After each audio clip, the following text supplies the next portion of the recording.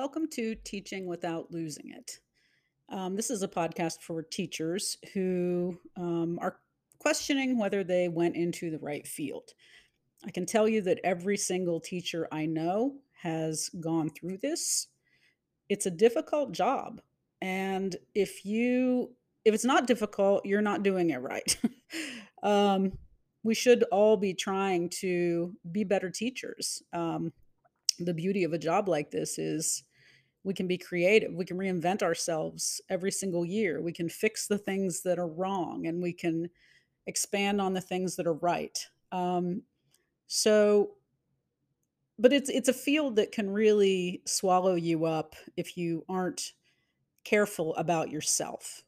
So, the thing I want to talk about today is learning how to say no.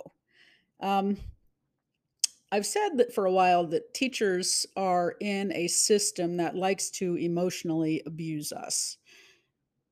We will never, ever, ever stop being asked to do things by our administrators, our districts, our departments, and they thrive on that.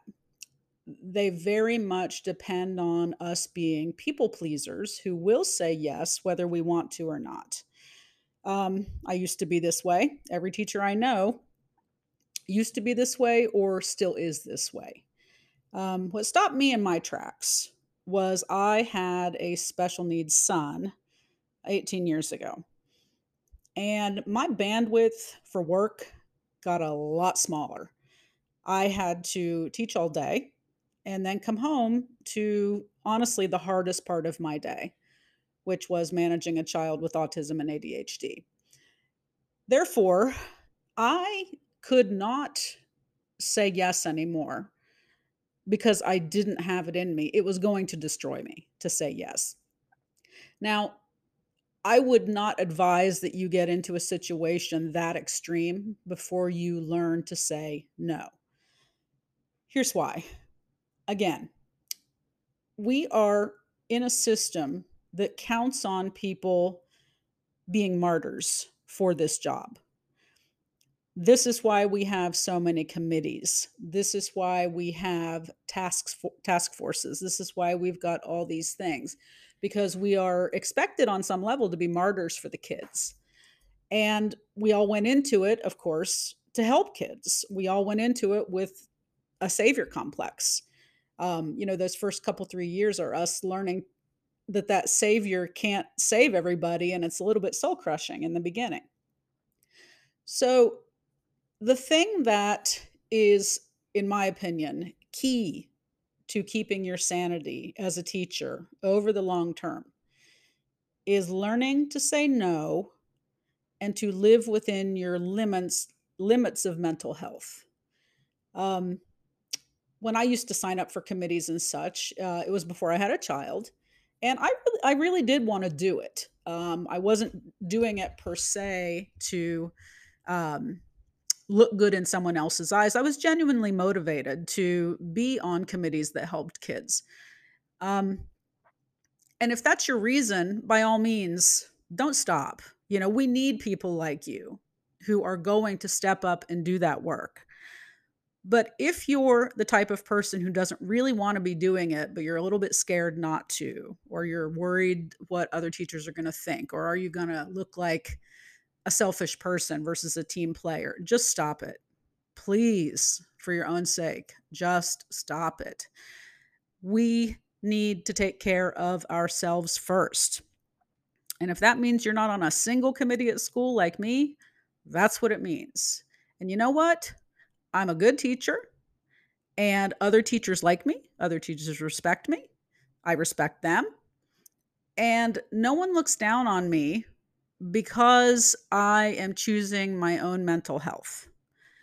Now, I would recommend that you talk to other teachers about this. Obviously, teachers you trust. Maybe get on some online forums, Facebook groups for teachers. I'm on a couple of them, and I've seen some really, really interesting posts, particularly over the COVID stretch, that that that share opinions about celebrating these martyr teachers and why that's a bad thing. I want to think about all the movies that were ever made about teachers.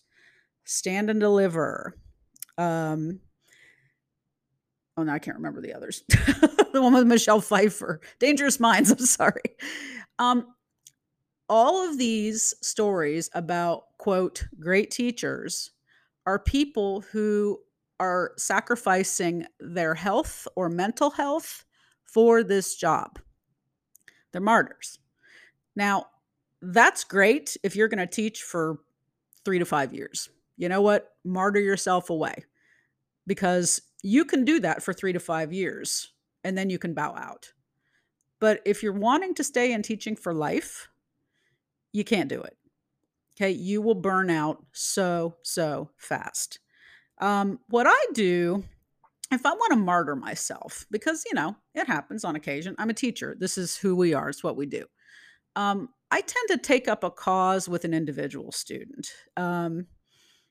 I had a student who was very clearly being emotionally abused by her family. She would come in and tell me the stories, and it was a mess.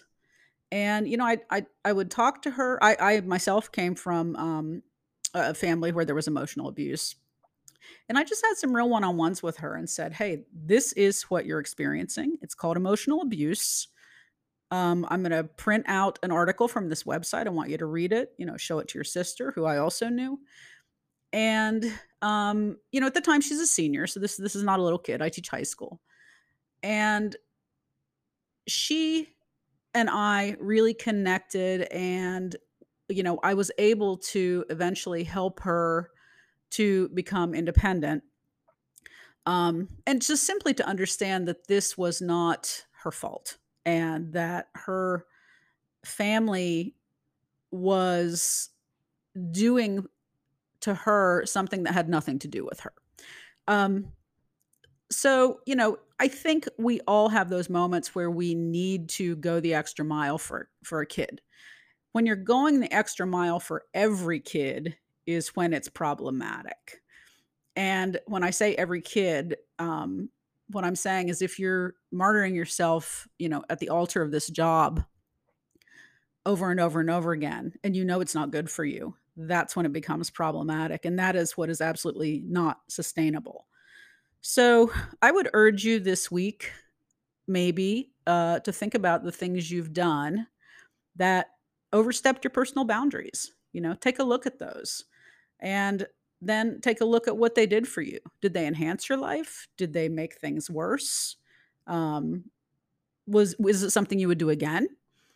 If you did do it again, how would you do it differently? So, just some stuff to think about. Again, this is a super tricky job. It's a very emotional job. And that's the part that so many of us don't count on when we decide to become teachers.